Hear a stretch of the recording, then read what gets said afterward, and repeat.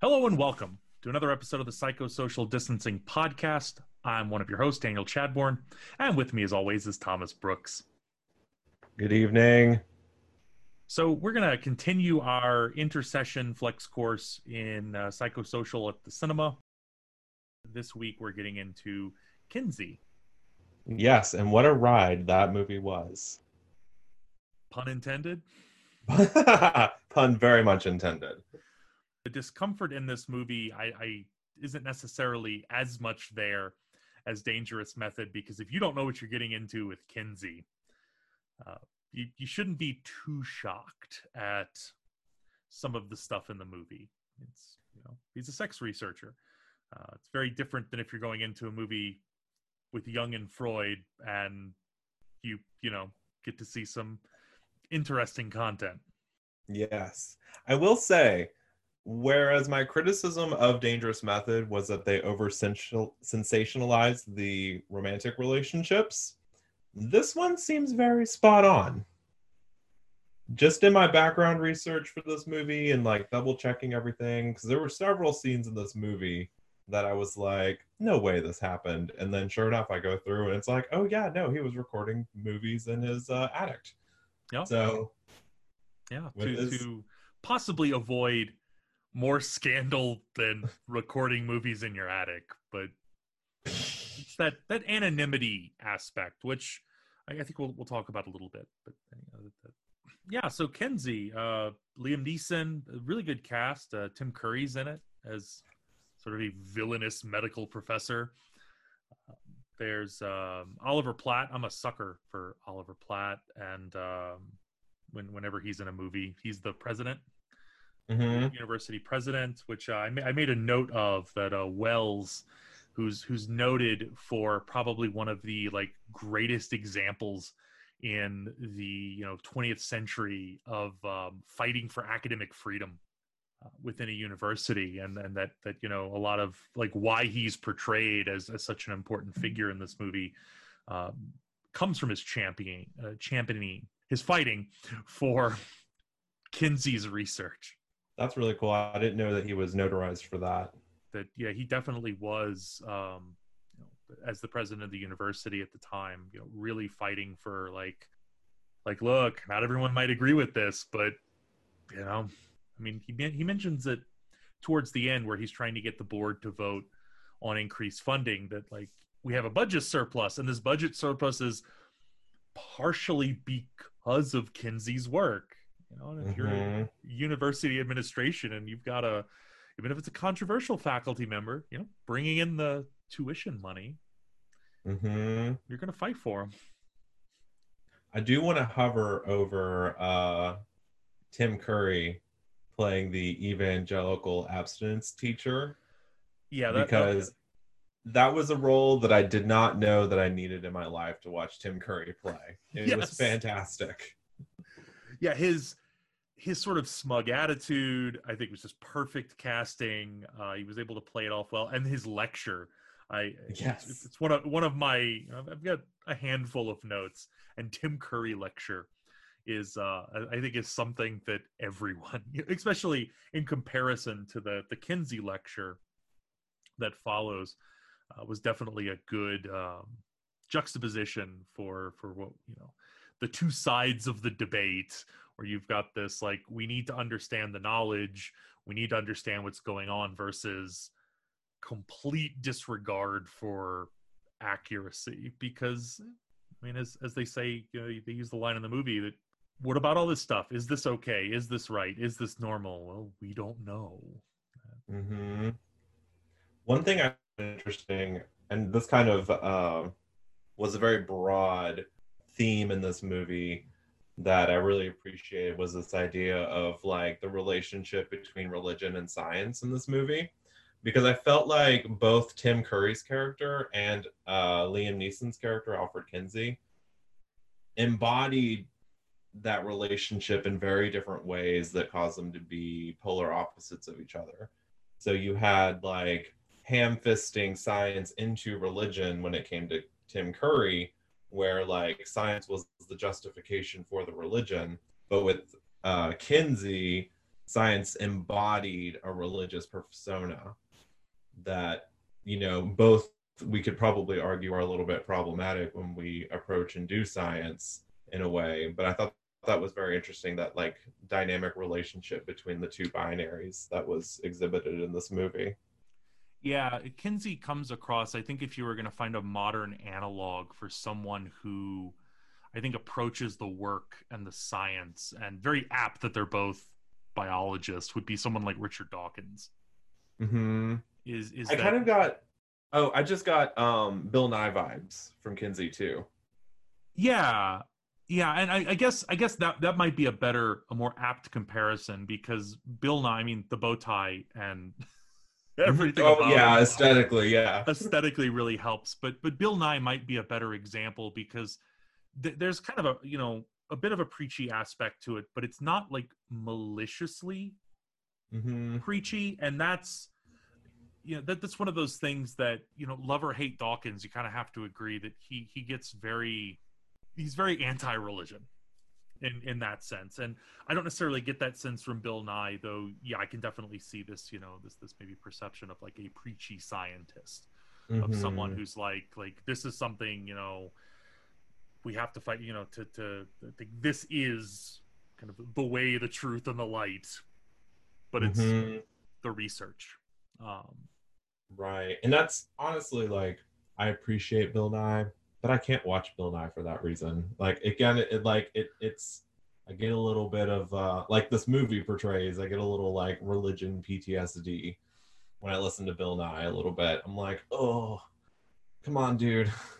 and it's kind of tough, because I mean, if you're doing all the research and you're exposed to what is essentially the truth, of the matter, of a lot of these concepts and ideas, and you feel really passionate about it, and you want to share that, and you want to really emphasize that part, like, in order to be kind of effective, you kind of have to be like that. You have to be a good orator. You have to be a good, get out in people's faces about it, which is maybe why, people like Bill Nye, Dawkins, and whatnot become, to an extent, popularized, because they're not necessarily afraid to get on the pulpit, for lack of a better analogy. Mm-hmm.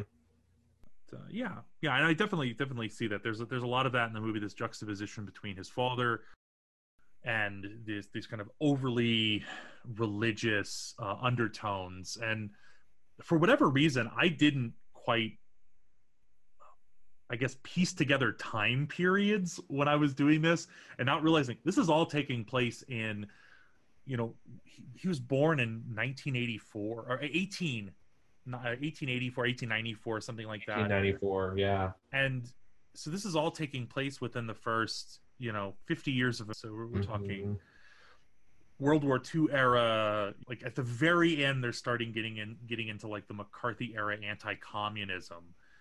Mm-hmm. And so there was part of me that, like, when that happened, it finally clicked. I'm like, oh, like this makes even more sense of like what we're fighting against, because there's this huge discrepancy. I mean, we could say we're still having a lot of these conversations today.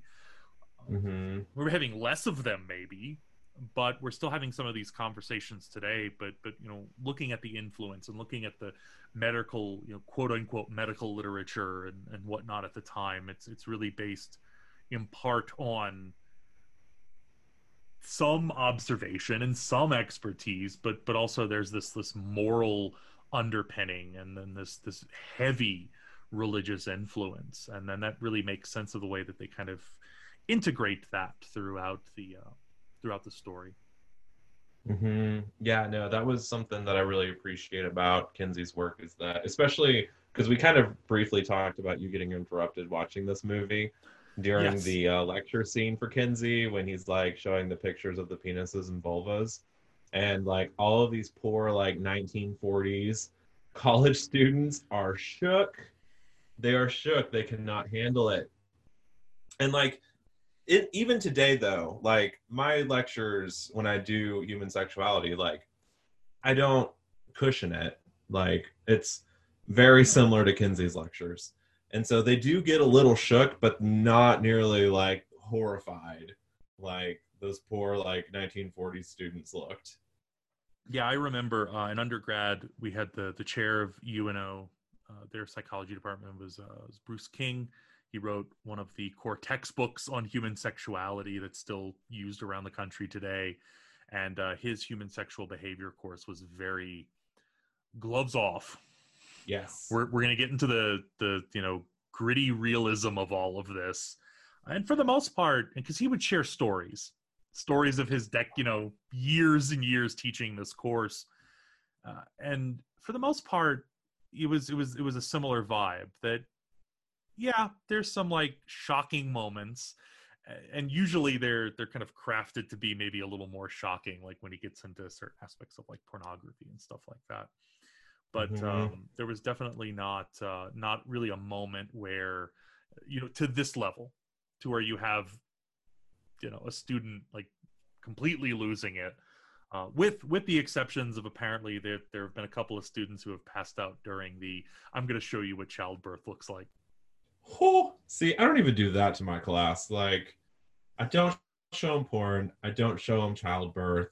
I have a body modification lecture that's it's a part of a lecture just over fetishes in general.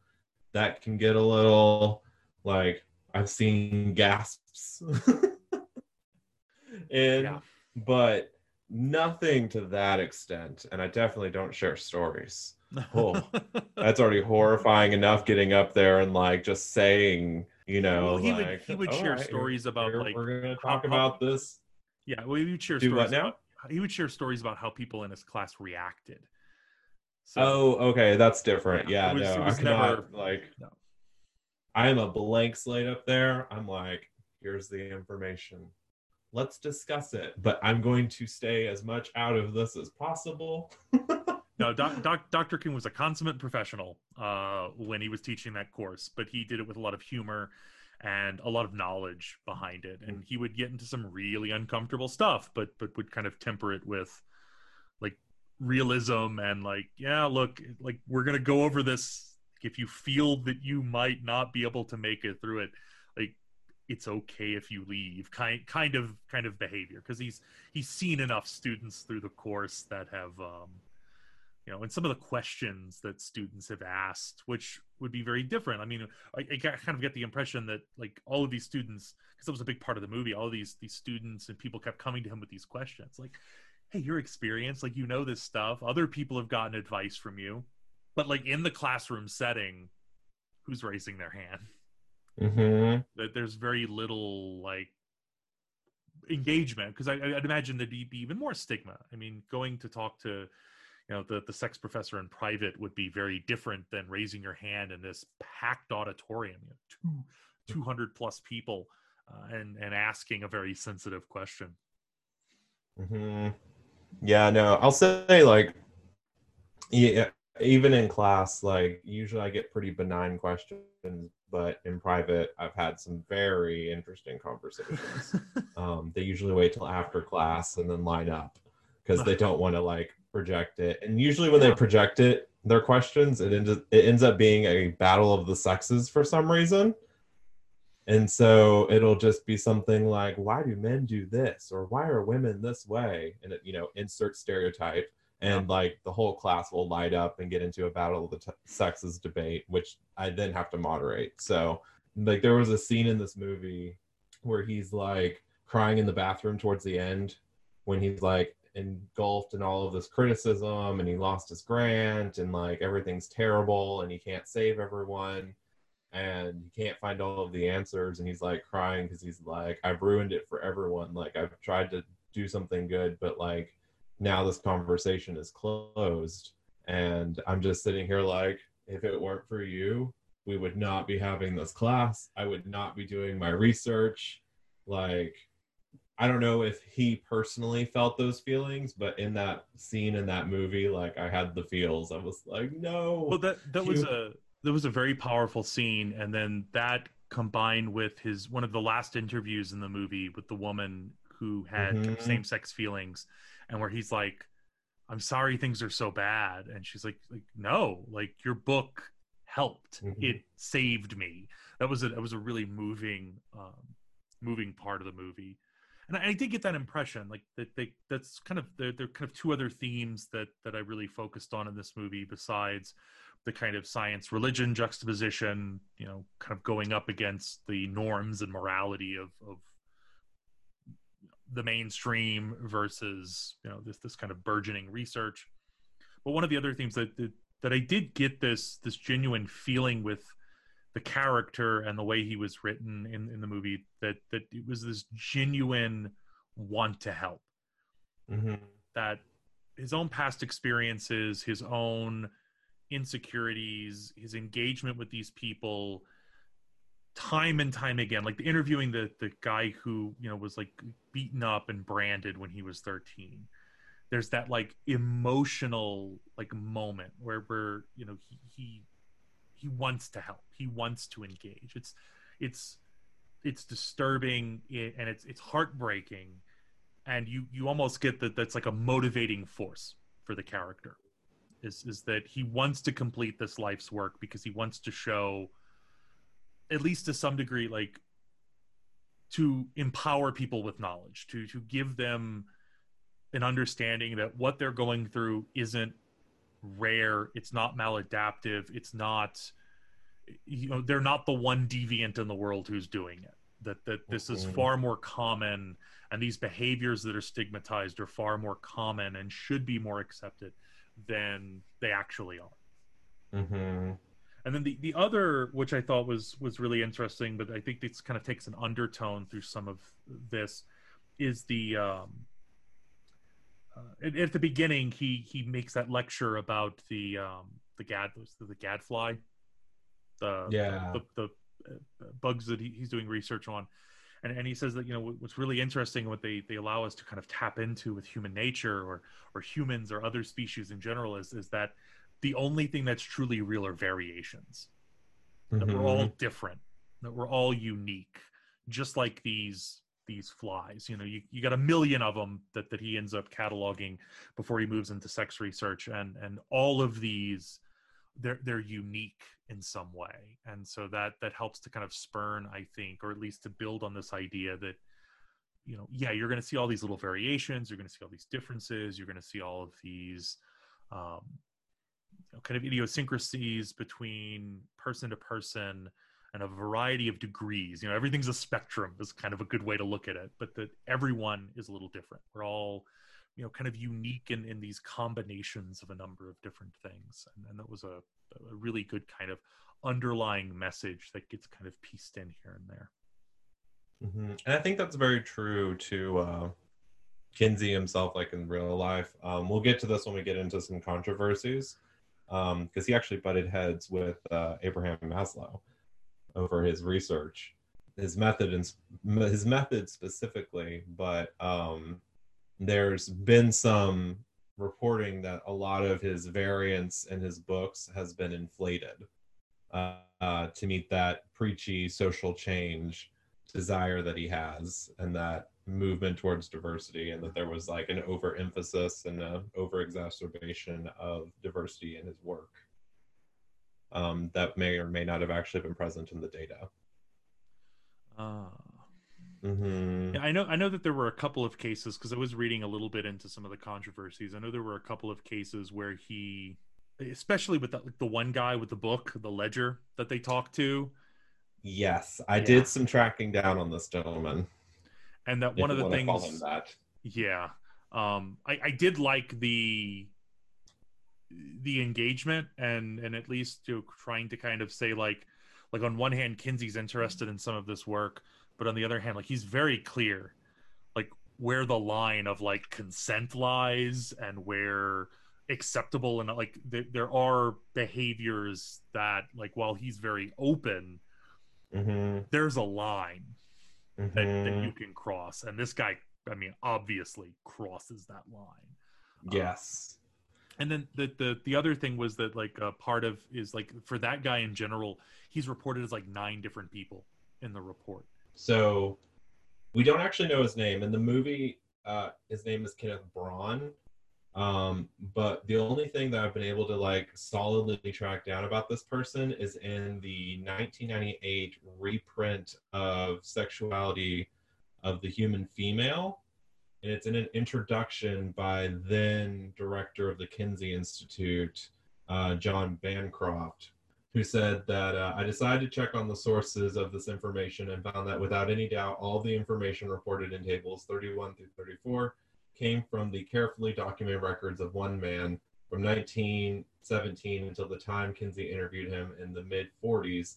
This man kept notes on a vast array of sexual experiences involving not only children, but adults of both sexes. Kinsey was clearly impressed by the systematic way he kept his records and regarded them as a considerable scientific interest. And that is with direct relation to the chapters dedicated to pre-adolescent orgasm in the Kinsey report.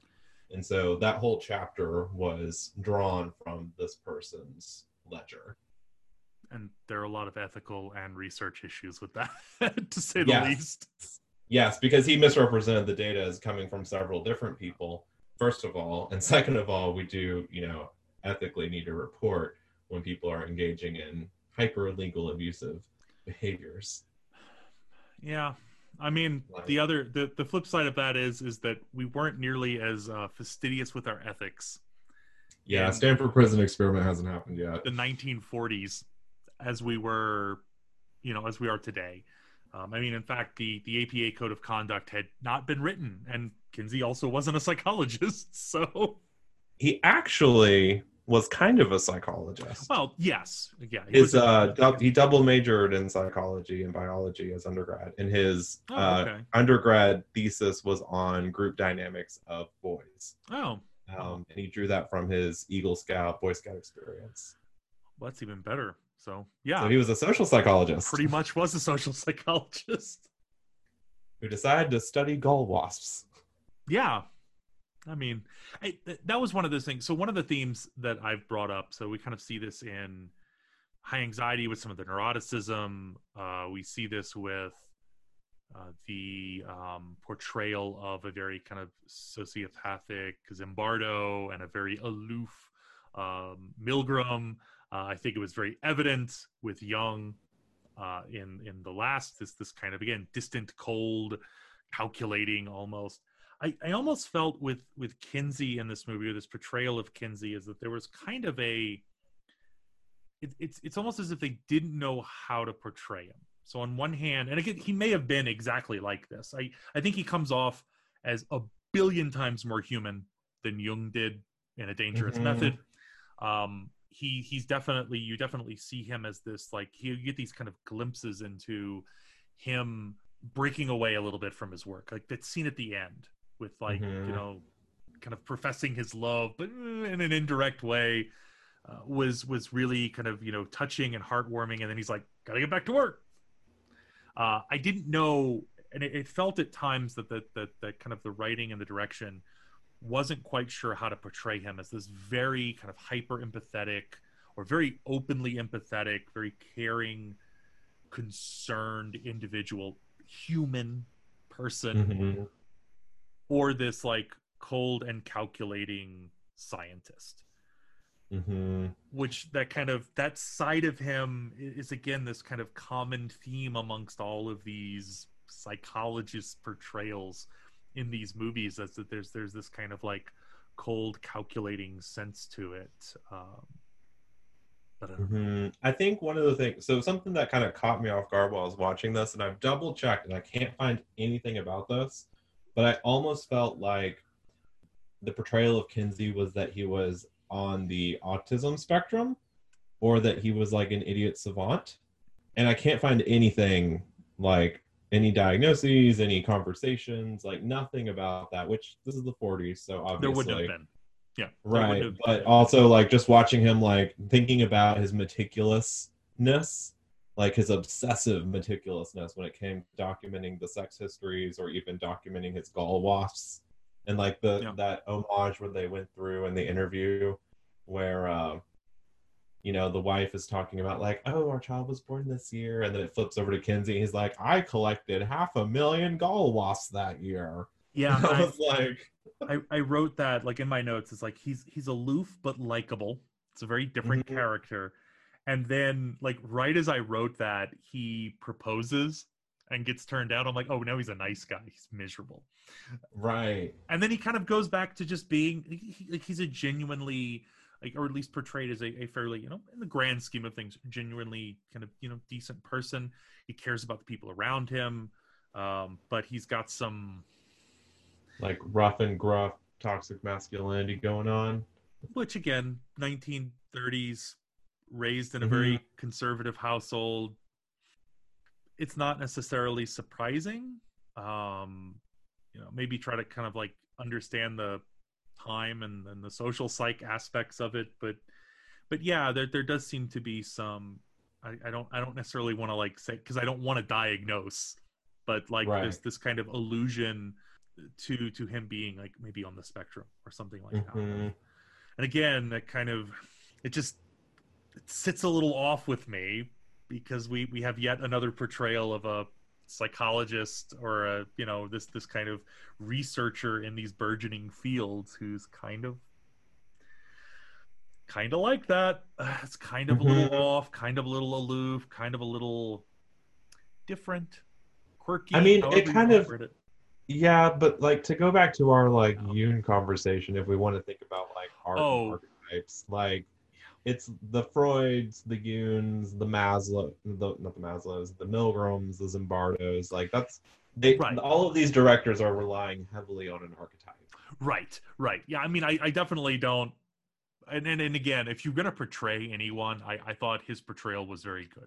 Like there No, was I never. love Liam Neeson in this. I think with the exception of like when he goes off and he's like, "You're such a hateful woman," and like kind of like storms off and like buries himself back in his work. I was like, that was the only time I was just like, I don't like you. Like, Mm-hmm. why you got to be like this? And Why other you than, gotta be like this? but other than that, like, at no point in this movie did I feel kind of a I guess like hatred or feeling that you know he was being malicious, which is Hmm. kind of what I've felt in all the other movies so far. There's Yeah, like he seems like a genuine nice guy. yeah, And like we'll approach this because like all of the other movies we've been watching, um, the sex and relationships with one's undergrads and grads and research assistants yeah, it was on my list too. highly prevalent in this movie, but it was less creepy, I felt, in terms of framing as the other ones. But I think that might be a deficiency of this movie because it's the most extreme and it was the least sensationalized. A lot of this though, there does seem to be some backing to, so it isn't like, you know, like if we're talking about like Spielheim and Jung, like there's maybe some debate as to whether or not it. I mean, it definitely wasn't as. I mean, at least it doesn't seem to be as salacious Mm-hmm. as it's portrayed in that movie, or it doesn't seem. Maybe there's some other aspects of it that are maybe, you know, overblown. You know, it does seem that like some of this behavior was going on and was happening, and they kind of just play it Mm-hmm. up as like, well, this is just what it was, this is Yeah. what we know, like this was actually going on, like, you know, there were some, you know, back and forth issues and swapping issues and all this other stuff. Mm-hmm. And I think it's framed better in this movie because it's almost as if it kind of comes out of that mentality that Kinsey's portrayed with. That Kinsey is Mm-hmm. portrayed with this mentality that like it's just sex. Like we're not talking about love here. We're talking about this kind of biological process that you can detach the two from each other, which seems to be very kind of apt in his sort of, you know, love for Mac, but also like, I mean, there's a sex component there. Mm-hmm. And I think that's kind of something that took away from the movie a little bit. Like I feel like the framing felt better. Like I didn't feel like he was a creep. But like when you're making movies and you're addict with your research staff and participants, like that's like light years away from anything we saw in like the Milgram movie. And we were Yes, made to feel very weird about the Milgram experiments. And we were yes, made to feel very weird about Spielheim and Yoon, despite that not being, you know, documented historically. But like this actually happened and and is a huge problem for research ethics. Like, let alone like, No. engagements with your research undergrads and like grad students, but like with your participants Right. Yeah. and your addict. And I don't know, maybe it's because of the nature of the movie, because the kind of the entire focus of the movie, and really the entire focus of Kinsey's research, was to essentially fight against the kind of restricted normative standards around. And I mean, there are conversations, the conversation with the when he's basically begging for money from the grocery store guy, where he says, the grocery store guy's like, I've been married 4 times. Like, people would call me an offender, a criminal. That there are like these basic laws that were in place that were illegal. There's no reason for them to be illegal. That they're, that these acts are illegal because of misinformation. We're not talking about like assault. We're talking about what we would consider in 2020 standard behaviors, normal behaviors for the vast majority of people. And there was this idea, and that was kind of at least the argument and the rationale that even some of like the outside literature and people talking about this would have to say is like one of the reasons why it's set up is that, are they going to let you do that at Indiana University? Is that could cause a scandal for the university? They're not going to let you do that kind of research. And so in order to do it, he had to, sort of, you have to kind of think outside the box. Now, the ethical issues and get lumped upon that, because his students, his assistants, his employees are involved in this. They're participating in this. They're bringing in outsiders, and they are also participating in this with the outsiders. There's a lot of other stuff going on that blurs the line, and it obviously shows that it does have an effect. I mean, it has an effect on the people who work in his lab and with his institute, who can't blur that, can't draw that line between work and pleasure, whatever it may be. That looks at this kind of, again, that kind of analytical way, and like Kinsey is kind of approaching it, which I think maybe makes it easier to stomach, because this is sort of seen as a, like, well, like, how else are we going to do this? Like, we can't actually study this until we're actually observing it. And I don't think, I mean, there are likely others. You don't really get to a famous point in that until you get into what, the 60s and 70s with like Masters and Johnson. Yeah, no, they turn what Kinsey does up to like 11.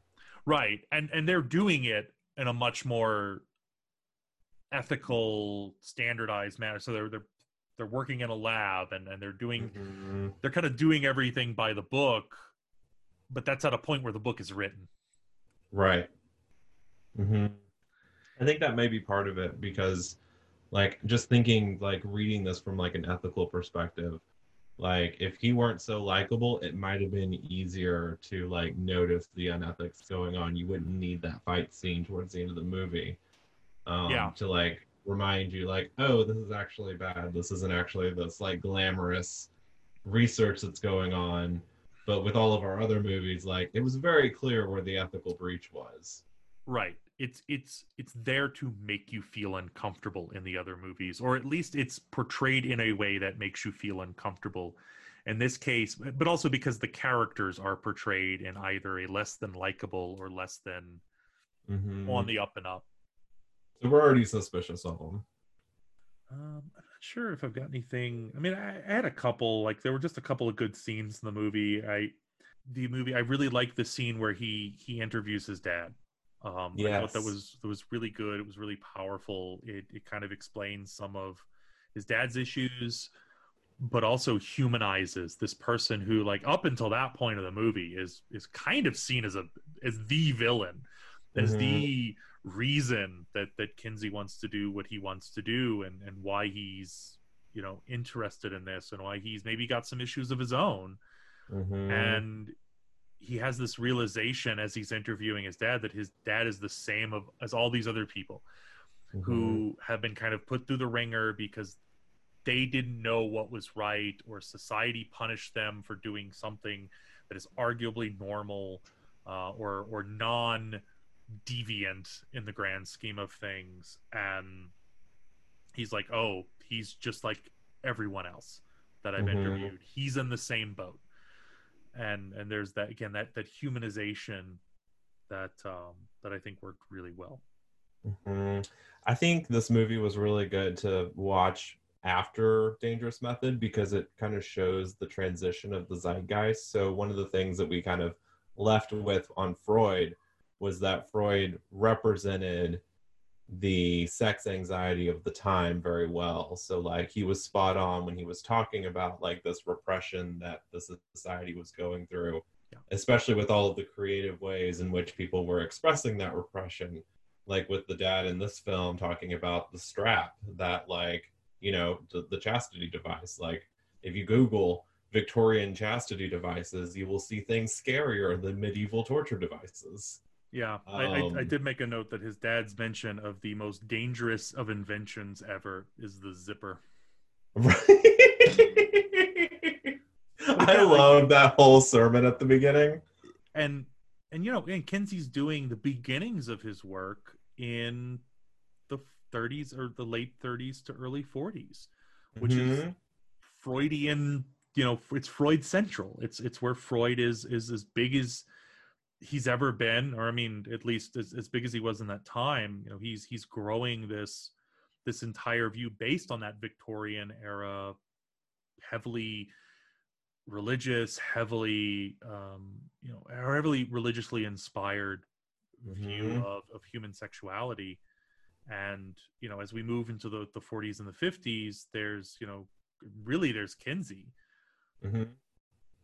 And he kind of pushes, like, if you want to think of, like, you know, when we were talking about which of the autos, Otto Gross, the anarchist, Yeah. like, Kinsey kind of is we kind of talked about how Gross's ideas kind of lived out socially longer than Freud Hmm. has because we're no longer, you know, repressive Victorians unless you're on like r/nofap. Yeah. Um, you know, I feel like Kinsey is kind of the catalyst to Gross's conception of sexuality and this like anarchist, like against the repression of your drives and your desires. And so like we got some foundational stuff here, and then like Kinsey kicked it off in popular media with his two explosive books, quite literally. Yeah. So no, it definitely is like this is very like very much kind of like the zeitgeist shift between the psychoanalytic psychology and kind of the psychology we see today, with like this era of Kinsey. And at this time too, I can't remember not Maslow. I keep getting them mixed up. Milgram was doing his experiments at this time too, right? Or The was he in the 60s? 60s, well, 50s, post World War II, so 50s and 60s. Okay. Yeah, late 50s, early 60s. So Milgram still has a little more time to come along. Well, actually, towards the end of Kinsey, because Kinsey was still doing research into to the late 50s and to, Hmm. I think, early 60s when he passed away. He passed late 50s, I think Late 50s. 58. Yeah, and so that's kind of the 58. beginning of where Milgram's starting to pop up, and like Milgram and Zimbardo were basically in school. They're Hmm. doing their training. They're getting their feet wet to start, um, you know, doing their bigger studies, which isn't until, I mean, what, Stanford Prison's early 70s, and yeah, 73, and then Obedience is, I think, 68. Yeah. Remember, it So might be they're later. like reading, they're very likely reading all of this Kinsey stuff going on in their Oh, culture it'd while be they're in it'd be school. hard to believe that a group of psychologists with one of the like biggest selling books of its era, not, at least it not being on their radar. Hmm. Yeah. So like I feel like that's been, you know, I feel like this is the big like moment when things shift for psychology might be with Kinsey just overall. And in the United States too. I mean, if we want to talk about psychological history in the United States too, there's, you know, someone like Kinsey has a much better chance of springboarding because Freud's popular, but if you were in the United States, you were probably a behaviorist, Right. and so you were more concerned with human behavior, laboratory studies, direct collection of data, and more like learning processes, Hmm. which might even make it more likely for Kinsey to propagate. You know, if Kinsey were in Europe, you would have had a higher dominance of maybe cognitive processes. And I mean, it's not mutually exclusive, but Freud's a lot bigger, there than he was here. And while there's that influence, that the field of psychology, maybe arguably is primed for someone like Kinsey to come along and kind of really like buck the system and allow for these things to happen. Because I mean, towards the end, we're starting to see the beginning of like the cognitive revolution, and these big changes that are occurring all at about the same time, kind of the end of Kinsey's end of Kinsey's life. And even at the same time, talking about behaviorists, you have like Watson, who fell from fame because of his own sex research in the lab with his research assistant. Yep. So that's that's very much in that like shaking and moving and scaring the American public with psychology. And one of the things that, even like picking up on this behaviorism, like hard science, like direct observation, that was addressed in the movie a couple times, this idea that you don't have to be specialized in a specific thing to study something else. You know what I mean? So like even the grocery store guy was like asking about fine art, and he's like, well, I run grocery stores and like I can comment on fine art, and Kinsey studies insects, but he can comment on sexuality. So you also see this cross-disciplinariness that is rampant nowadays. Yeah. But kind of like the beginnings of that happening with Kinsey too, which I thought was really cool. And then I will say that like, even though we do credit, so this is kind of like beyond the scope of Kinsey, just in a historical mode, because Kinsey is so much within that behaviorist, like observational mode when it comes to sex research. And it's very similar to Masters and Johnson later on. The 70s, along with the cognitive revolution and the kind of the postmodern integration within science, criticized that mode of studying sex for the very reason that Kinsey was criticized, because he wasn't accounting for psychology and internal processes. Yeah. Because he was a entomologist.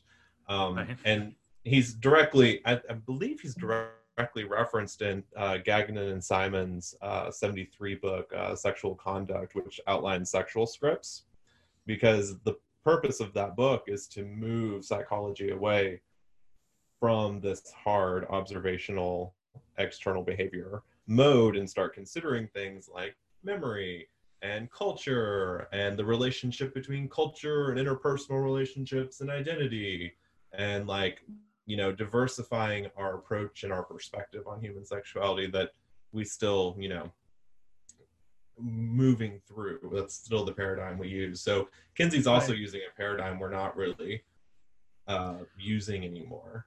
Yeah, and it is interesting too, because even though Kinsey is, throughout the movie, there is this heightened focus of a lot of that psychology, that a lot of this reason why we have these beliefs are tied to these cultural systems that need to be challenged, these norms that are wrong, or these norms that shape essentially a lot of this misinformation. These terrible books that are written because they're written with this quote unquote high moral standard, even though we can get into an argument about that, but that they're written to that level so they get people to read it. So a newly married couple reads these books and they're just getting this slew of terrible misinformation.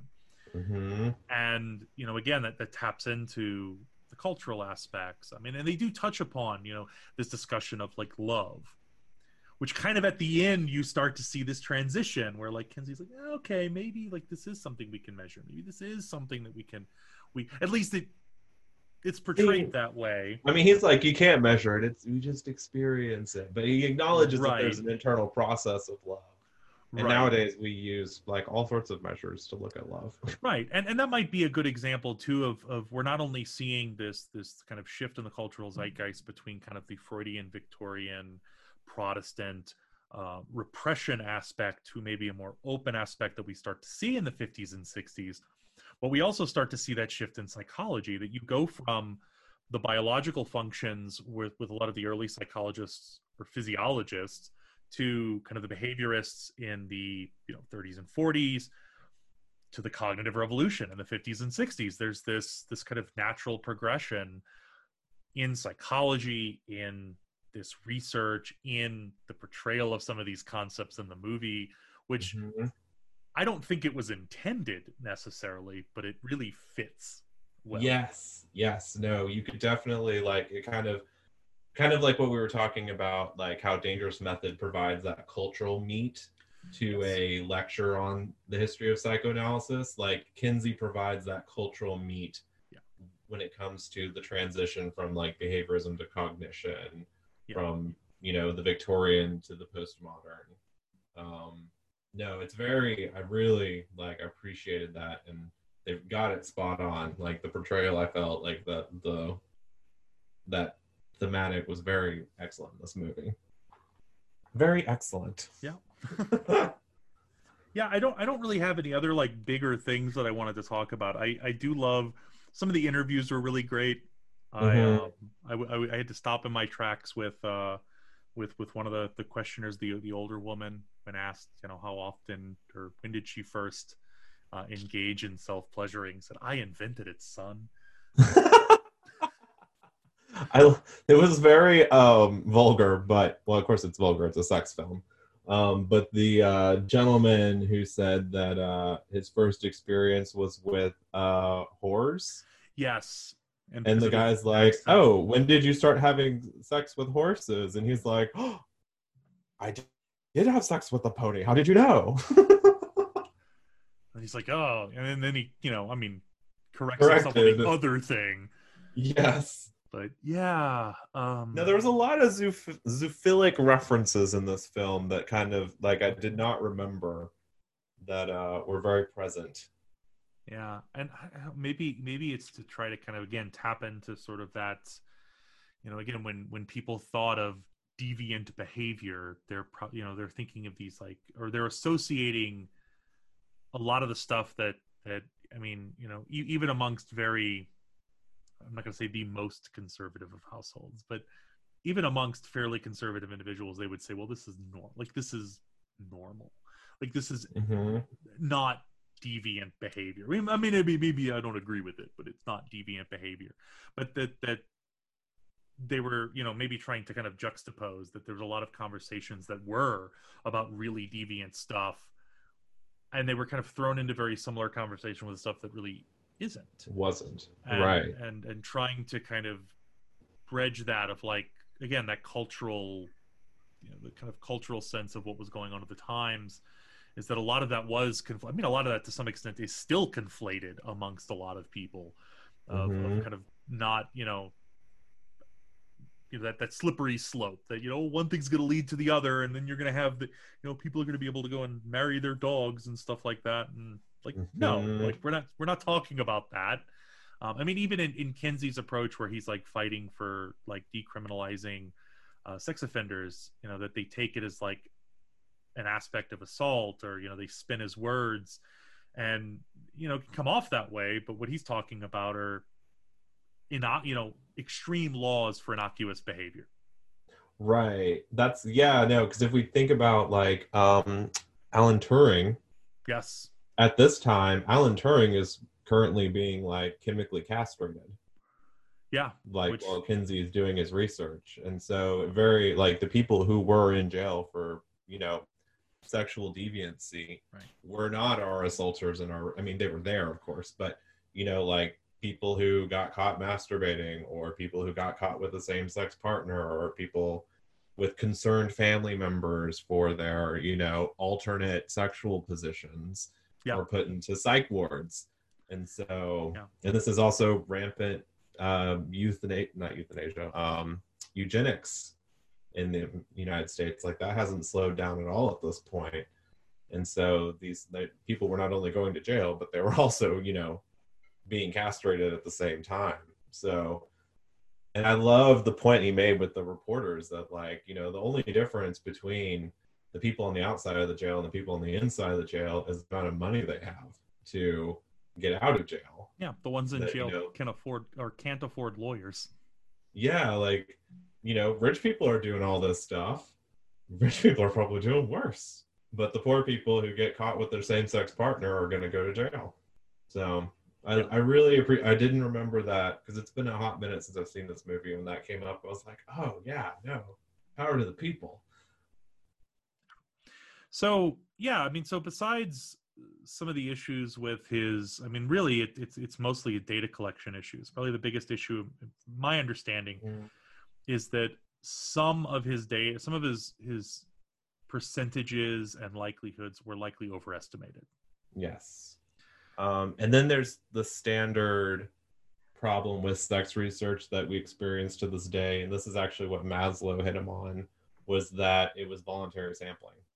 Yeah. And this is the problem that Zimbardo had as well, that you get a particular psychological makeup from people when they know what kind of study they're getting into. So, you know, you're not going to get the conservative perspective within this kind of data collection because they're going to read sex survey and they're going to nope out of there. And so yeah, when it comes to sex surveys, like, not only does Kinsey inflate the numbers that are already there, but the numbers themselves are already inflated because of the nature of the people who would have already agreed to take part in the survey, which I'm sure that distinction between the more extreme to sexual openness yeah, and the not sexually open back in the 40s and 50s is probably a bigger gulf than it is today. And it's still a problem today. yeah, yeah, yeah. You know, a lot of this stuff that if you're going to do research on it, you either kind of have to sandwich it within some other stuff, which I do think that a lot of the stuff that they portray him coming up with, so they focus on like this idea of putting people at ease and kind of starting with some innocuous questions. Really good advice. I thought the survey design, survey like work, like the whole method of dealing with participants and designing the survey, brilliant. Yeah. Like, if like I would not show this to a research methods class, Yeah. but like at least that first opening section of like the framing with the survey and like him, you know, guiding his research assistants, like, don't ask double questions because then the participant's going to ignore one of them. Yeah. Don't have like loaded questions or leading questions. Don't use euphemisms. Speak to people where they're at. Watch your verbal, nonverbal judgment. Like, it was brilliant. Like, research design 101. It was really good. Part of, I think, like, we can get into some of the arguments. I think it'd be the same thing if we're talking about some of the ethics in the Zimbardo study or the Milgram study, that there's this line of how much did they know? I mean, because, you know, in some cases, you don't know what you're getting into until you start researching it. And especially if you're someone like Kinsey or you're someone like Milgram or Zimbardo, and you're kind of doing the forefront of some of this research, there's no telling. I mean, you might not expect to find what you're going to find, and you might have to come up with some stuff on the fly, or you might have to engage in some odd decisions when it comes to determining how you're going to observe and collect your data. And so, you know, we can give Kinsey some credit for that, but some of the other stuff, it makes it a little, especially because we have this other constant theme in what we've been talking about, and that other constant theme is be a skewing of some of the results, fudging of a little data. We see that with Milgram. We saw that with Zimbardo. We see it with Freud. Yeah, of not bringing up some stuff because it might not be as socially popular. In this case, I think it was the reverse. It was maybe building some stuff up because you wanted to combat what was sort of more socially acceptable or normatively acceptable, and you wanted to sort of change some of those. And you know, again, like, you could argue that throughout all of these, like, maybe the reasons and the rationale, like, were in the good place, you know, in a good place. You know, Milgram's trying to understand the nature of obedience to, you know, do horrible things, so, you know, basically to explain Nazis in World War II. You know, Zimbardo is arguably doing this to kind of bring down aspects of the prison system that are obviously there are problems with. And then you have Kinsey, who obviously sees this misinformation and wants to bring a change to it. The problem being is that with the fudging of the data and with the issues with their studies, that could have been fixed or could have been reported accurately had they chosen to do it. It hurts their ultimate findings. Mm-hmm. Yep. It means that this stuff just keeps getting debated on for another 50 years before we have some better knowledge. Mm-hmm. Yeah, no, absolutely. And we may need to talk about this a little bit further in our summer session when we do, controversies in psychology. Yes. But I think we have a different iteration of that in the present day with our publish or perish, only publish significant results situation Where you've got a that lot we're of living people in who right are, now. It's not so much, the bias is different now, but the behavior may be very similar. Yeah, and yeah, I mean, we do see some fudging of results and stuff like that on occasion, but not to the degree and not typically to people of fame. But what you're seeing more today is that people may be publishing stuff that isn't really that significant. Mm-hmm. It's overemphasizing it in the discussion and not Yep. in the results, where maybe it should be, maybe not bringing up so many limitations or some other issues, Mm-hmm. or things like Or that. our replication issue right now, where you have a bunch of significant results of effects that we think are a thing, but because we've only had a couple studies on it, because nobody publishes replications Yep. or null findings, we don't know. There's no way to know how they're going to hold up in 50 years. Mm-hmm. 5 years. No, I think that might be a dynamic we need to explore over the summer. Yeah. But no, Kinsey definitely love the method, not a fan of the results. Yeah. So I guess we'll get to rate the movie, rate the history. Yeah. I'm gonna give it a 9.5 out of 10 as a movie. I will use any excuse to watch Liam Neeson kiss boys. Other men, I'm sorry. Because that was, Yes, men. Not boys. He doesn't kiss boys. He kisses men. Over the age of 18. Over the age of 18. So, yeah. But overall, I appreciated the aesthetic. I appreciated the characters. The story was cohesive. It was a good movie. I enjoyed it. Got emotional. Yes, I definitely, especially at the end. The two scenes that I think hit me the hardest were him being really upset, after kind of losing everything, kind of wanting to finish his life's work, and then that conversation with the woman at the end. Mm-hmm. I was like, gonna choke up a little bit. Mm-hmm. I will say I laughed out loud at the breakfast table scene with when Mag is with the Clyde. Yeah, Clyde. And he's like, oh, I've been missing women. And he proposes to have sex with her in front of Kinsey. And she's just like, I think I would like that very much. What do you think? I died. It was brilliant. It was an excellent scene. A test of his comments from earlier in the movie. Mm-hmm. If he truly stands by those comments, he kind of has to be okay with it. And he passed with flying colors. Yeah. Yeah, I would kind of put it, if it didn't have the humor and it didn't have those emotional moments, I would probably put it even with A Dangerous Method. But yeah, it has a little more. It has some humor. The characters, I think, are far more relatable, far more likable. Again, despite some of the ethical issues going on, and I think again that does create this juxtaposition of hey, this character's kind of a decent person. They're in it for the right reasons. They're also doing this other stuff. Mm-hmm. But okay. This isn't the movie to comment on that. Right. And that was pretty much universal amongst sort of the characters, as opposed to Dangerous Method, where I went into it with kind of the anti-Freud, the modern psychologist anti-Freud bias, and leaving it really liking Freud and not liking Jung. So yeah, I'd say I'd give it a 9 if I'm kind of basing it off of the other movies and whatnot. So yeah, 9.5. Yeah, 9.5 seems. Yeah, no, I mean, We gave what? I give High Anxiety a 10. Yeah. I feel like I would pick to watch High Anxiety again over this one because this one was a little Yeah, emotional. yeah, yeah. I mean, but again, they're very different movies. So Very different movies. High Anxiety is a comedy, 10 out of 10. If we're talking about just drama, like, yeah, this is a good nine and a half. This is pretty high Yeah, up there. It was good. it was good. Definitely not for everyone, No. but then again, What Kinsey's did you think research about is. it in terms of a psychological historical movie?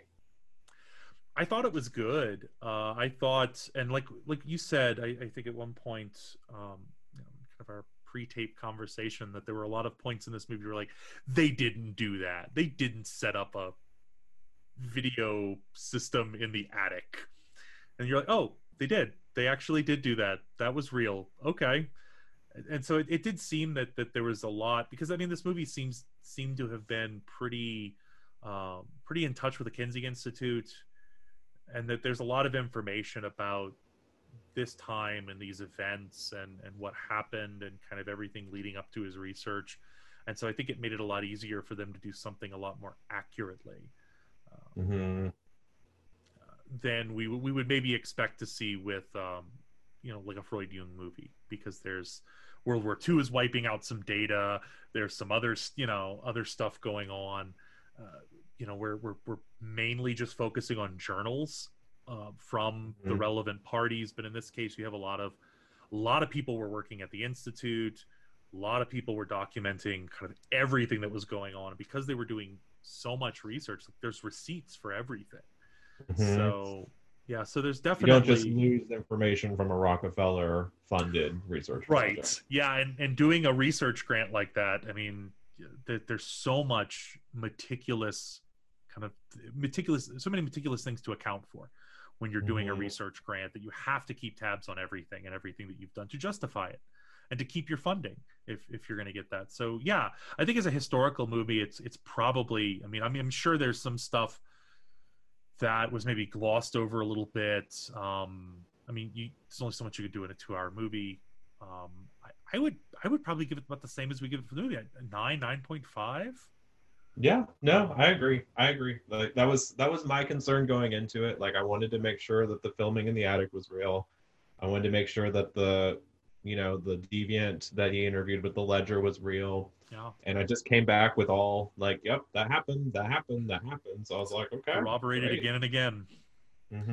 So Yeah, and I think unlike. this would be well positioned, like within like a human sexuality class, as you move from the history of the field to the ethics of the field. Yes, yeah, So they like end really. your history lectures with this movie, begin your ethics lectures the following week. Yeah, and a good in between, into kind of furthering discussions on like what kind of research was done, what kind of research is done now. hmm Um, It would also probably be good on a reading list for a history of psych class. yeah, I mean, very much so. If you want to, on a watch list or on something like that, to where you're saying, all right, here's a list of movies to look at. What Dangerous Method might end up on that list too, and I think where this movie really triumphs over that is that one of the things that we talked about is that with the Dangerous Method, there's that sensationalism amongst the hmm relationships, and in this case, they're almost played straight. It's Yeah. just kind of a there's this stuff going on in the background, all this other stuff going on, and it's just what happened.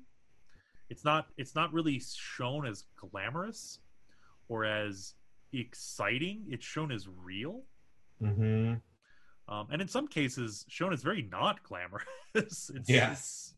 it's it's a very. Yeah, it's again, it's very real. It's very kind of gritty. It's sort of grounded in a certain level of, I guess, humanity, hmm which yeah, I think definitely gives this extra kind of realism points because of that. Yes. I will say before we close out that for anyone interested, the Kinsey Institute does still exist. It is still at Indiana University at Bloomington. They have a great website, lots of FAQs on sexual information. They have a huge library and an archive that Kinsey directly contributed to, as well as successive sex researchers. This is like the hub in America for sex research. So if we want to link that in this, podcast, I think that would be great. Oh yeah, definitely. I mean, it's Especially for psychologists who want to go into sex research. This is a great resource. They offer funding. They do postdocs there. Like, excellent institution. Yeah. So we'll link to the Kinsey Institute. 9.5 on the movie scale, 9.5 on the history scale. I think so. Weird. Pretty good all around. Yeah. At some point we're gonna have to do terrible movies, but I know. I just wanted to watch really good movies for our break because it's 2020. We're gonna try to enjoy ourselves. Good. Yep. Yeah, we can dig into the gross in our next At the Cinema series. So yeah. Until then, we'll figure out what we're gonna watch next week, and yeah, goodbye. Bye.